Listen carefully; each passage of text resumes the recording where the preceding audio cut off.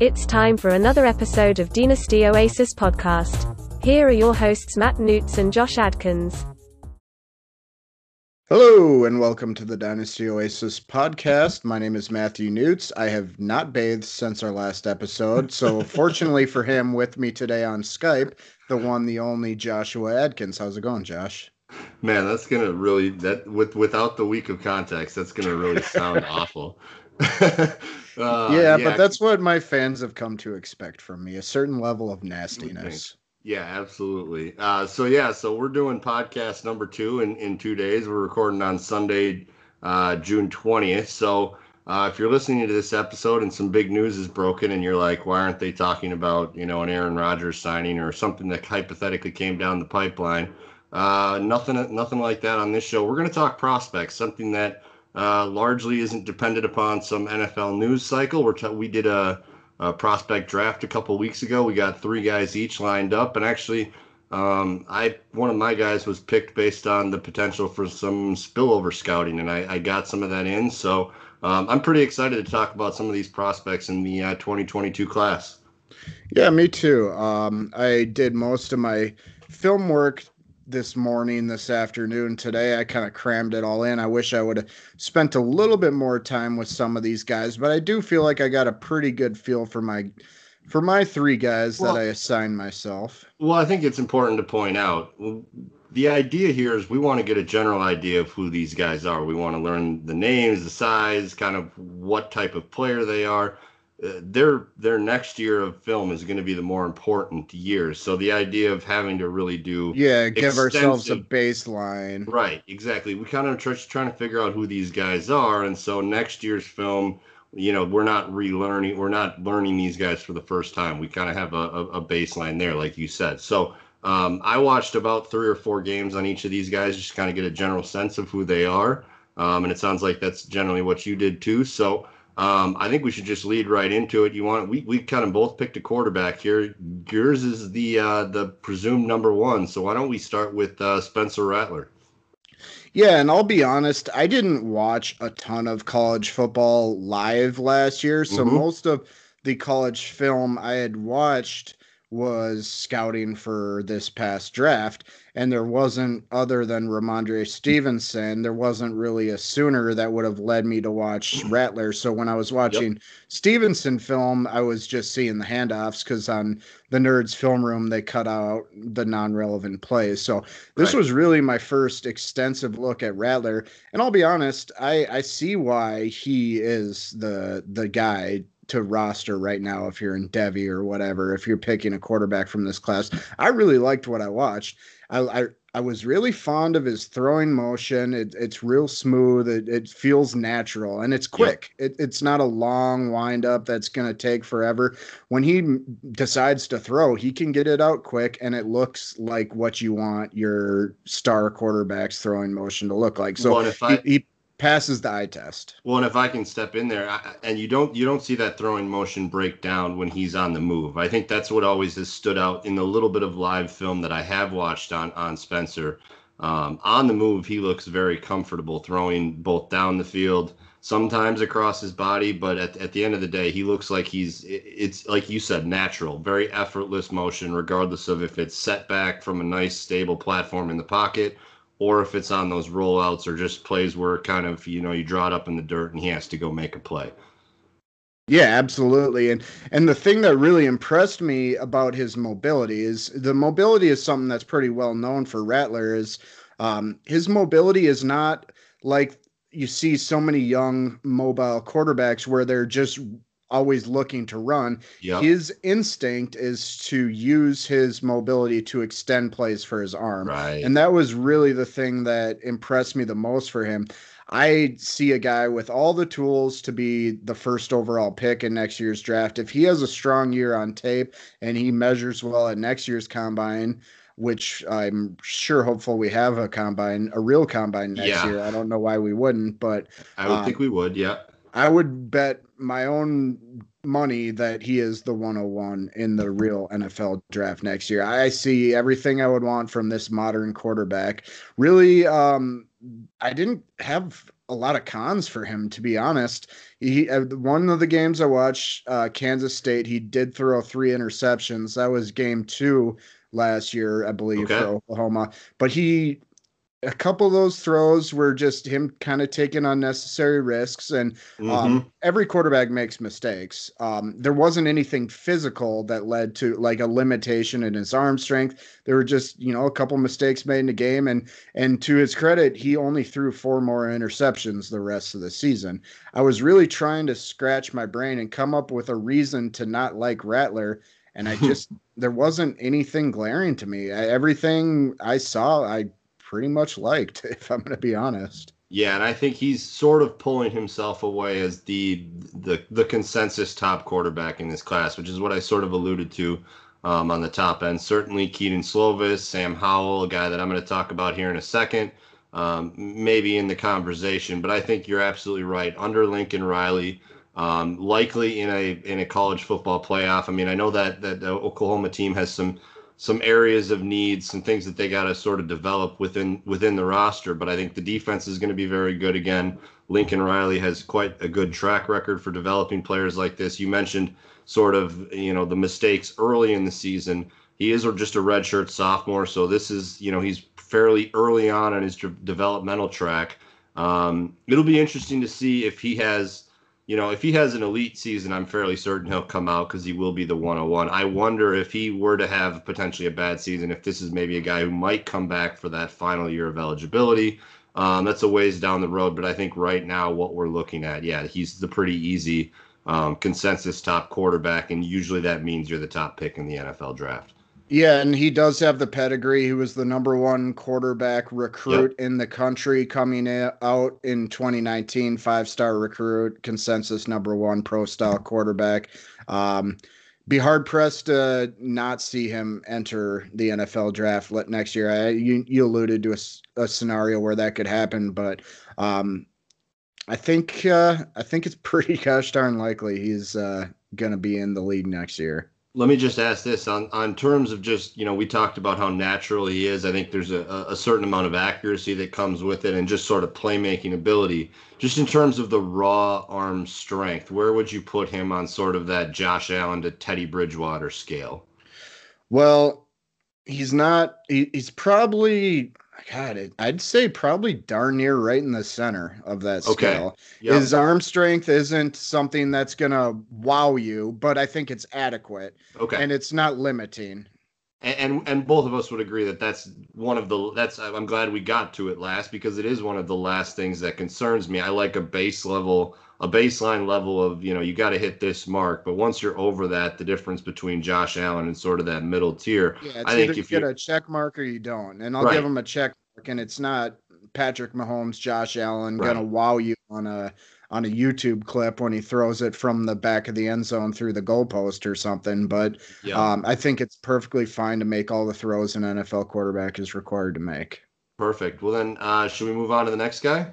Yeah, you had from the University of Cincinnati a guy that, I'll be honest, I'm not going to be able to help you much on this breakdown. I have never watched him play a game. Desmond Ridder. Yeah, he's fairly underrated. I think, he's even after a very strong season last year where Cincinnati was, in the playoff conversation, people still haven't quite figured out how good this guy is. And Desmond Ridder, you mentioned Cincinnati, 6'4", 215. He is going to be going into his senior year.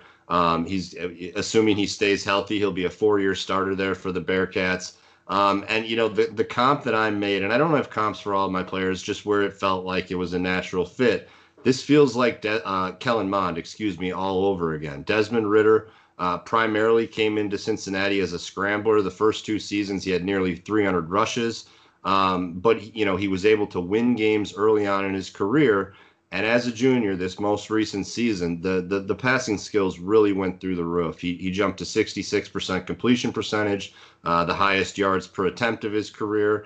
And I think we're going to see another, similar jump for him as we move forward into 2021. I make the Kellen Mond comp, and I think it's partially because of the way the trajectory of their career has gone. Kellen was the same way, came in largely as a a high recruit, but largely as a scrambler. And I think watching film, we both loved Kellen coming out this year, but we both said that is not going to be what's going to separate him at the next level, is his scrambling ability. And I think Ritter is the same case, where it's almost a player understanding, okay, this helps me a little bit, but it is a limitation if I can't become more than this. And I really saw that in 2021, or in 2020, I take that back. I watched UCF Houston. They played Georgia in the bowl game, and I watched Eastern Carolina.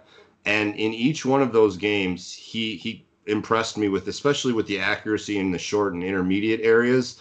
There's some work to be done downfield, and that's why I say I could see another jump coming for him this year, because you saw him miss a lot of passes, let's say 25 plus yards down the field, but he's so accurate everywhere else. You just sort of, I think the way I'd put it to you is he's trying to make perfect throws too often. When you're targeting guys down the field, 40, 50 yards down the field, DBs have a tough time tracking that ball. You have to give your receiver just a chance to go make a play. Too often he's trying to lead the guy perfectly right in stride where it just drops in the bucket. And you'd like to see him do that Ryan Fitzpatrick thing a little more often, where it's just, I'm going to give my guy a chance, And I think that's something that he will learn, but the decision making is very, very good. I liked his pocket presence. Again, he's got good mobility, but he's learning to use it, like you said, with Spencer Rattler, to just extend plays as opposed to try to go pick up yards with his legs. Now, that is something he still has,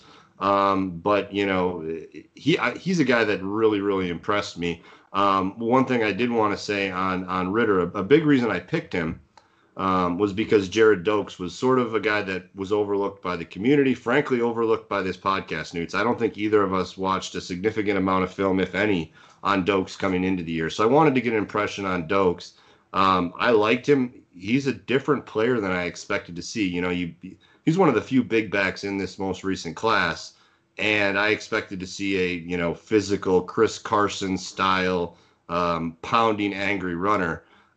He really reminded me of kind of a guy that's already on the Miami Dolphins and Malcolm Brown, sort of on the low end, and Jamal Williams on the higher end of bigger receiving down backs. And so I thought it was good to just get a look at Dokes. I think as you look at Miami and how that might fit, I think he's going to be a guy that gets used there. Sorry, I don't want to get too far off course here, but Dokes was a guy that I definitely wanted to talk about a little bit, because frankly, it was my first exposure to him. And, I've picked up a few shares just on the prospects of, they spent a draft pick on him, and this is an organization with a philosophy of, churning these running backs at the back end of rosters. So I was sort of impressed with what I saw from him as a third down back, and that was surprising. I was less impressed with what I saw as a goal line and short yardage, or just a primary ball carrier. And I think maybe that's a misconception out there with Dokes, as that he's this punishing runner, and that's certainly not what I saw. But to get back to Ritter, I think he continues to be super undervalued in both Devy and Dynasty circles. I think very similar to Kellen Mond, he's going to be drafted in a spot where, it's enough to sort of get everybody excited to make him a second, third, area rookie pick. But not not an exciting enough spot, or not a high enough draft pick to probably secure a job early in his career. So he's somebody that I think you're going to be looking into 2023, 2024 before you're getting any production. But a guy that I think is flying way under radars, and is a guy that I was really, really impressed with when I watched him at Cincy. All right, well, let me ask you a question. You're in a startup draft right now in round whatever, and you're looking at a developmental project quarterback. For whatever reason, this has Devy included. You're sitting there on the clock. Kellen Mond's available. Davis Mills is available. Kyle Trask is available. And Desmond Ritter is available. How are you ranking them? Where are you drafting them, behind those three that are already in the league? Yes. Or are you betting on him above any of those guys? I think talent-wise, they are all in a very similar bucket. But because we are, You're just the value, taking the shorter window. Well, and just the value of knowing for sure. Right. I mean, there's a lot of different ways this could obviously go. Ritter could get hurt. He could play poorly this season. There's a million different outcomes. I know at this point where Kyle Trask and Davis Mills and Kellen Mond have been drafted. Now, if you're just asking me to put these 4 players in order based on what I would think before the NFL draft, I think Mond and Ritter are above Mills and Trask pretty easily for me. Okay. And I'll be honest, I think Ritter offers a little bit more with just his pure size and arm strength than Kellen Mond maybe does. So I think he might be the guy that I like the most of that group, even as much as I really do love Kellen Mond. So that was, it felt like a very natural fit in terms of the comp. So Desmond Ritter is a guy that I'm fascinated with. Well, I will watch some Cincinnati. Real quick, one other spillover scouting here. The tight end for Cincinnati, Josh Wiley. This is a program that obviously produced Travis Kelce. Josiah DeWara came out of here a couple years ago. And there's one other bit. Was it Brent Selleck, I believe, came out of Cincinnati as well. This is a university that's had a propensity for producing NFL caliber tight ends. Josh Wiley is a very, very interesting guy, number 81. He will be draft eligible in the coming year. So a guy, again, under the radar because Cincinnati is not necessarily a huge, super huge program. It's frankly in my lifetime that they've probably become a bigger football program than basketball. But Josh Wiley, a guy to keep in mind, in the back of your head, because I think he's going to be a guy that NFL scouts like in a year. Cool. I think we move on to our running backs. Let's do it. We both did one running back as well. I will start with Zamir White.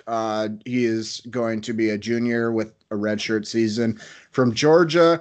A lot of people thought he would come out last year, so I had actually done some work on him several months ago, really early on in our prospecting process for this past draft. And I remember really liking him then. And then I kind of just put him out of sight, out of mind for a while. And I refreshed myself and watched him in like 5 different games today. And I remembered why I liked him a lot. There are some concerns, but you mentioned Chris Carson earlier, big, strong, powerful.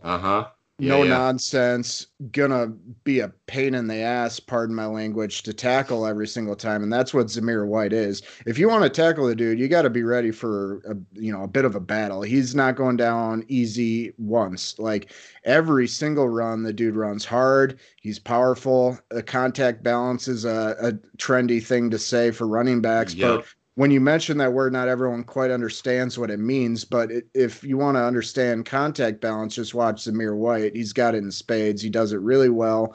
Can take a licking and kind of control his body to the point where he can keep moving, even if it's just to get another yard or two.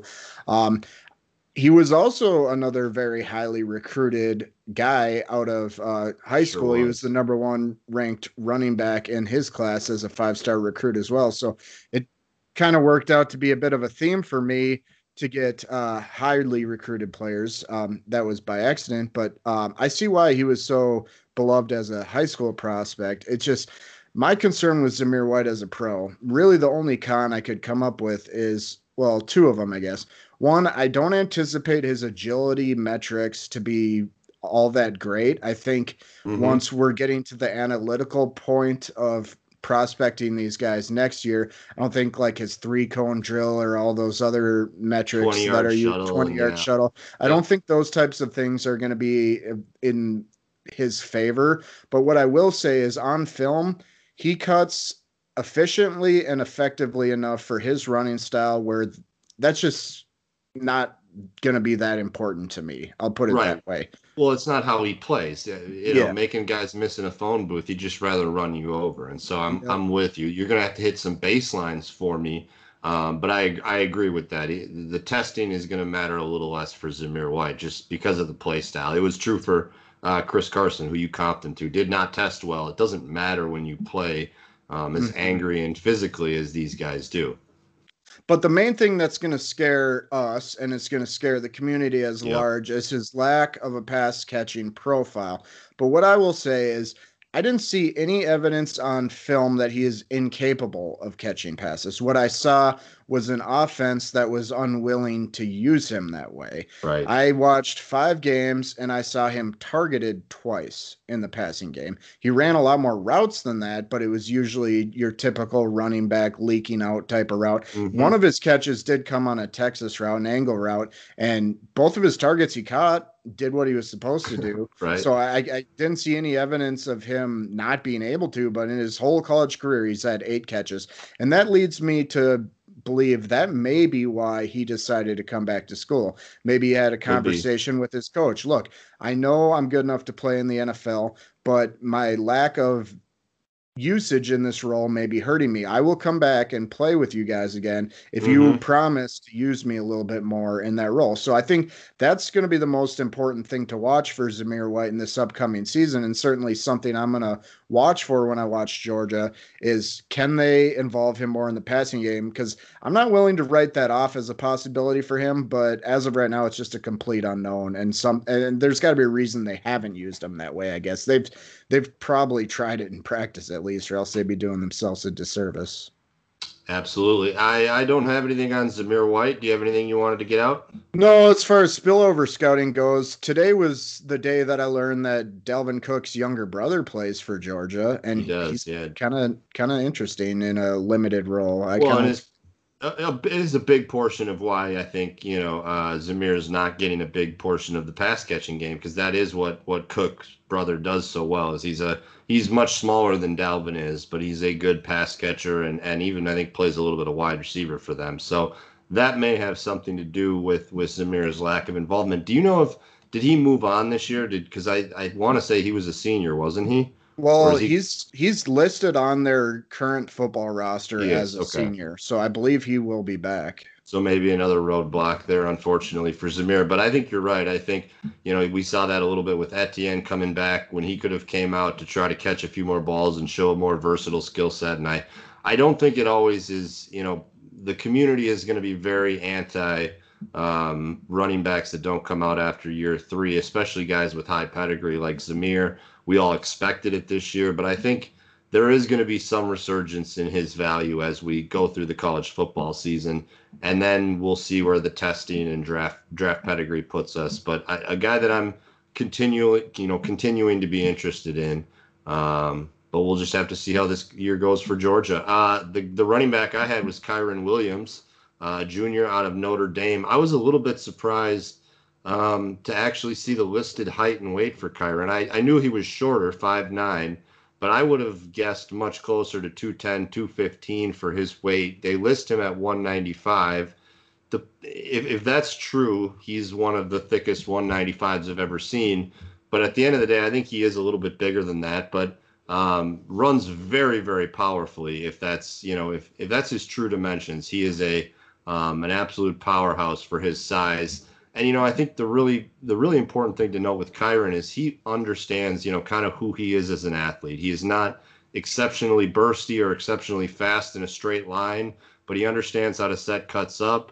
He has a little bit of, this is not a comp to the player, but just stylistically, that Marshawn Lynch to him, where he's going to use a stiff arm to kind of stand a guy up and punch him out of the way, and not necessarily the hurdle stiff arm, but actually stands guys up with it and kind of throws them around and controls them and picks up yardage that way.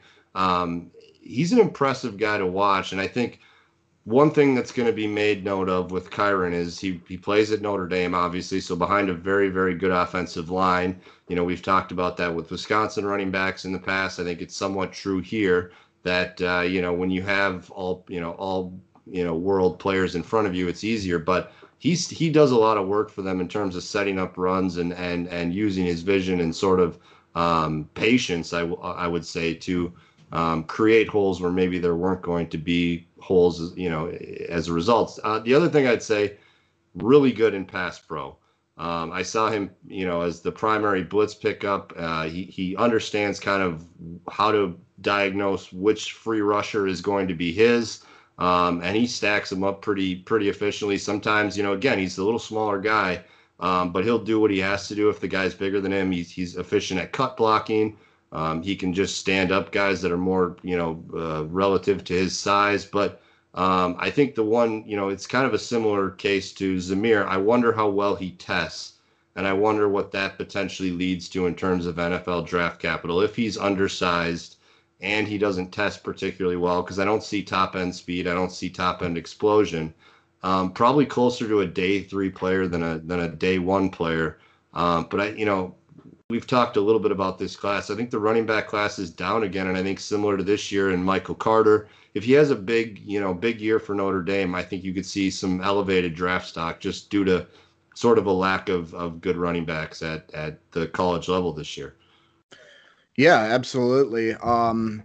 Let's move it on to our wide receivers. I have another Georgia Bulldog, George Pickens. Fits my theme of highly recruited players, another 5-star. He was the number 4 wide receiver in the country. Height and weight, if you're unfamiliar, 6'3", 200. First note on Pickens that I had almost immediately is like, okay, this dude's a freak athlete. Athleticism jumps off the page. Anyone that watches him for any amount of time is going to see that. And I think he's going to be a guy that the analytical communities, so much of Dynasty content creation and analytic or, advisors, it's either film or analytics. And I think what we're trying to do here is we're more film heavy, but we're not ignoring the analytical side. No. That certainly matters to us in some form or fashion, but he's going to be a guy that side of the conversation is going to dominate, I think. I mean, this year is going to be as important for him as anyone I've watched from my next year's prospects, because he is very raw. But the size, speed, athleticism metrics that I'm assuming he's going to do very well at are going to propel him into a very, let's say, polarizing area of our class if he doesn't improve on film. Excuse me. Listening to you explain it, who this reminds or sounds a lot like is Terrace DK? Marshall. Oh, I was going to say Terrace Marshall from this year, frankly. Okay. Really, really good athlete, but the analytics are going to support it, but the tape was not always great. I talked a little bit about this, when we broke down Terrace during the pre-draft process. Really inconsistent effort, and it was almost like I understood why he got out of there after 5 weeks, because the tape was not going to get better. You could tell he was not engaged. Was a totally different player from 2019 when they won the NCAA championship. And as a result, it sort of dropped him down in my rankings a little bit, because you got to see that from guys. So some of these things are kind of, but same thing. Incredibly good athlete. The potential and the rawness makes you want to love the guy, but at the end of the day, you got to see some of these things on the field. Yeah, and that was one of my notes on Pickens is I wrote inconsistent motor. I'm hesitant to knock people for what I perceive to be inconsistent effort or motor, because I'm not privy to what the coaches are asking him to do. I can only say what I see with my eyes. And what I see with my eyes on Pickens is some plays he comes flying off his release, full speed. It's like, okay, this guy is a weapon. And like we see with Tyreek Hill in the NFL, if it's a running play, if it's a ball designed to go to the other side of the field, it doesn't matter. Tyreek Hill is releasing with a purpose every single play, because even if he's not going to touch the ball on his play, he knows his speed, his holy crap, Tyreek Hill is right in front of me, is going to help his football team win games. And I didn't see Pickens use that where he should have been. That's a fantastic point, because you're right. It's affecting 3 or 4 players on the defense every time Tyreek does come off full speed, and you see that from some players in the NFL even. And it always does bug me that I don't care if it's going the other direction. You have a chance to go even just practice a release. You know what I mean? Try something new. Try something that you haven't tried before, knowing that the ball's not going to come to you anyways. And if it fails, you can check the box of, okay, that doesn't work. But the effort thing always does bug me. And I think it was great that you did note, you don't necessarily know how the play is being called. If they're asking him to slow release off the line in order to let a route develop, you don't necessarily know that. But and maybe his wide receiver coach is saying, I don't need you to go all out on this play because I Yes. need you for the next one. So Right. I could be criticizing something unfairly where his coach is giving him a different direction. It's just something from my time watching film that if I were his coach, I like the way the Chiefs use Tyreek Hill, even when he's not in the play. I think that's an asset that he would provide a team and something I think a smart coach would want to utilize better. I totally agree. So, Pickens, in terms of this wide receiver class, maybe, you know what, forget about trying to rank him amongst 2022 guys. How do you feel about where you might rank him against some of the guys from this most recent class? And I really need to see next year's film on him. He was so Yeah. raw to me. If I had to choose on him right now, I'd probably be out because I don't know how good the analytics are. And I just saw a very limited route tree. He only ran like goes, some slants, and some Hmm. comebacks. There just wasn't much nuance in his routes either. Even simple routes, they didn't feel like every slant felt a little different. And the one thing that really bugged me is he is so damn handsy at the catch point. You could have Okay. called him for an OPI on at least 7 times in the 3 games I watched. He needs to be a lot more subtle with how he does that Yep. because for a big body receiver like that, you're just naturally not going to get quite as much separation Right. by Right. Right. nature. Right. And so they tend to be a little bit reliant on a little bit of cheating with their push offs and whatnot, but his are just way too obvious. And he's going to get flagged left and right in the NFL if he doesn't work on that. So as of now, ranking him against next year's class, um, certainly not wide receiver one for me, but Well, he that's could become that. you see that out there. You know, the Debbie ranks are always going to be much more scattered and sort of wide ranging in terms of who everybody likes. I have seen places that have George Pickens as the wide receiver one. I'm with you. I'm a little bit more hesitant because he is, you know, like you put it, I think the right way. He's very, very raw. And I think we need to see what 2021, sorry, is going to look like. I think I'll use that as a good transition because the next guy that we're going to talk about here, complete opposite to what you were just mentioning in Pickens. That's David Bell, the wide receiver out of Purdue. Obviously, Rondale Moore just came out of there, but a big part of the last couple of years where Rondale's been hurt, this has been the guy that's been leading the Boilermaker offense. So David Bell Jr., 6'2", 205. So very good, just prototypical. This is what you're going to hear a lot of prototypical with David Bell. Very prototypical size, very average size, speed, and quickness. You know, pretty efficient, but very unspectacular after the catch. And the more and more I watched him, the more and more he felt like I'm just rewatching Robert Woods all over again. And, you know, I think to some people that's going to be a negative. To others, it's going to be a positive. Bobby Trees has been doing it for what, 8 years now or something like that. He's an incredibly good player. I don't think that you know, Robert Woods never finished, I don't think, as a wide receiver one. I think he's finished like 13, 14, kind of in that range every year for the past couple. Very, very good player, but not a super high upside.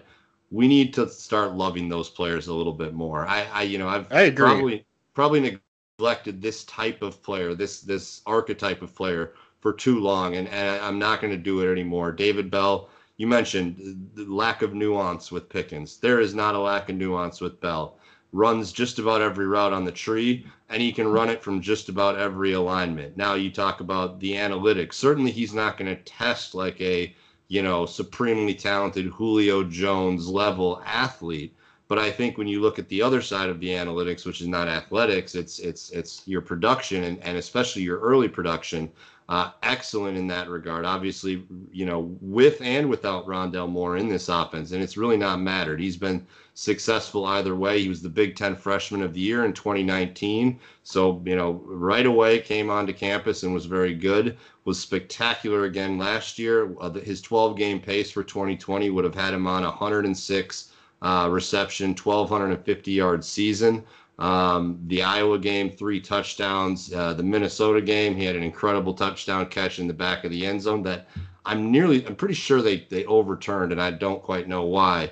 But David Bell, I think this is a guy that, you know, is still fairly I say this a lot, but I think he's underrated just due to a perceived lack of upside.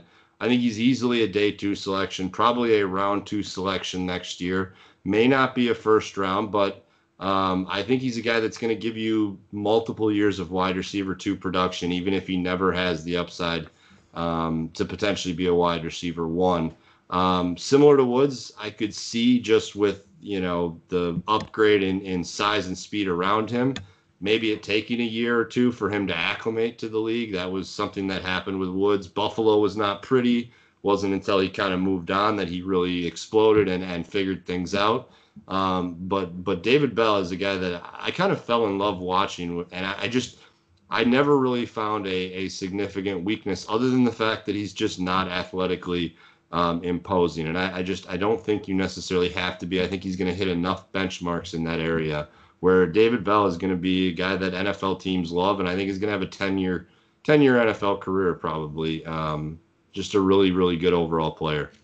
Yeah, I think you did a really good job pointing out his limitations, but you got me pretty excited about David Bell. If you tell me I'm getting a Robert Woods clone, then I'm pretty gosh darn excited about it, even if I have to wait a little bit. Because, yeah, I think you're right. Robert Woods and that type of receiver, just the old reliable, you know what you're getting.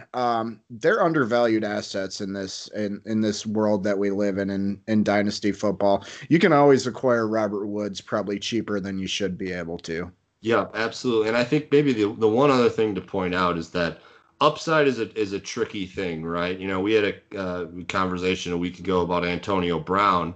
He was a sixth round pick, and I think when you looked at even his first year in Pittsburgh, it was near 100 receptions, but there was like 2 touchdowns. It wasn't a lot of big chunk plays. The yards per reception were fairly low. You might have said a similar thing. I just don't know where the upside is.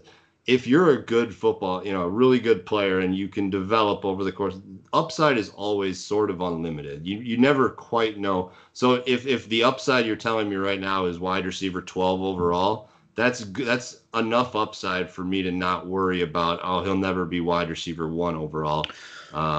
And a more recent example is some of these knocks that you put on Bell are similar to some of the things people were even saying about Justin Jefferson last year. Yes, not absolutely. An incredible athlete, ran like a 4.58. It's like he doesn't do this quite to a special level, but you watch him on tape. Was something you heard. Yes, yep. You heard a lot of these same knocks, and then he established himself pretty gosh darn quickly as one of the best fantasy or dynasty assets in all of football. So you never know. I'm not willing to cap someone's potential before I even see them put on an NFL helmet.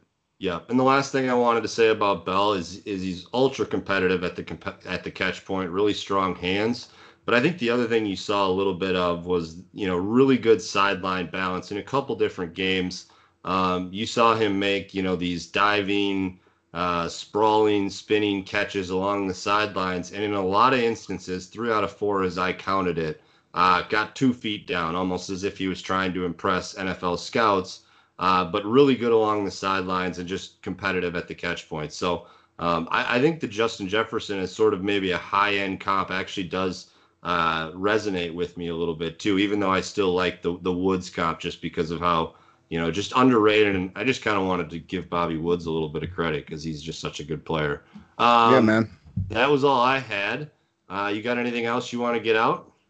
No, I guess the one thing I kind of wanted to reiterate is if you want to keep up on these prospects, the bit that we designed for in season that we're going to start doing once college football kicks off is I ask Josh every week and our Thursday show when we go back to 2 shows a week to give me and you, the listener, one college game, at least one college game that matters for dynasty managers where you can probably watch at least a couple NFL prospects. Well, and we'll try to get around all of college football too, and I'll do a little bit of digging as to who's on kind of some of the bigger networks. So hopefully, most of our listeners will be able to actually tune into these games.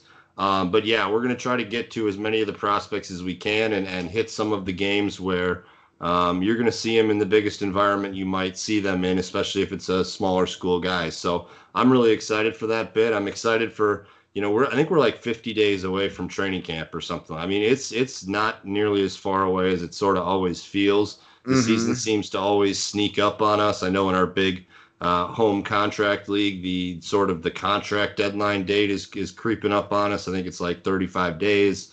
So a lot of moving parts here. The season is right around the corner, and I'm here for it, man. You know I am, Newts. Oh yeah, I'm starting to get that itch, that excitement. Same. It's like, all right, we're done with mini camps. The next thing up on the schedule is it's almost go time. It's training camp Yep. and preseason. Preseason lingers too long, but we're down to 3 games now, so it's not Yep. that grind of the fourth preseason game. It's right around the corner, man. I'm so excited to watch so many of these teams. So much turnover in the league this year. We get Mm-hmm. young, exciting quarterbacks and Trevor Lawrence, Trey Lance, and the like. And then just seeing some of these second-year guys like Joe Burrow, even Tua. Like I want to. Yeah. There's so many interesting teams that are ascending, and I just can't wait to see how the league shakes out. I'm super excited.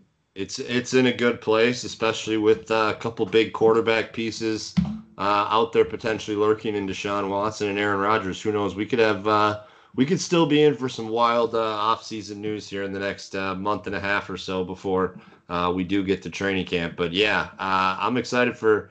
Yeah, I'm excited for all of it. I missed the preseason last year. I know you said it lingers too long. I always enjoy the preseason, and we didn't have that last year. Obviously, training camp access was very limited. It's just we're getting back to a normal year, and I'm getting pretty jacked up for it. So go ahead. No, I was just going to say, yeah, we really did miss the preseason last year. There's so many young quarterbacks that we'd like Jordan to see Love, some yep. eyeballs, and specifically, selfishly for us Vikings fans, if we had Ooh, drafted Kellen Mond last year, we wouldn't know anything by now. At least we're going to get to watch some Kellen Mond play for I Burrow just this year. you got me really excited because you're right. All the Vikings preseason is going to be interesting through 3.5 quarters for most of these games because we're going to see a lot of Kellen Mond. I'm quite sure because he'll be. We need him to be the backup. I think week Yeah. one, ready to go if something were to happen to Kirk. So it's going to be a fun preseason. It's going to be a fun training camp, and I hope that our listeners and if you tuned in, you stick with us throughout that time. We're going to keep giving you a podcast a week. You can follow Newts on Twitter at Nasty Newts, NEUTZ. I am at Dynasty Oasis. Please hit subscribe. Thank you for listening, and we'll be back next week. Yep. See you guys. Thanks for tuning in. Really appreciate it. Bye.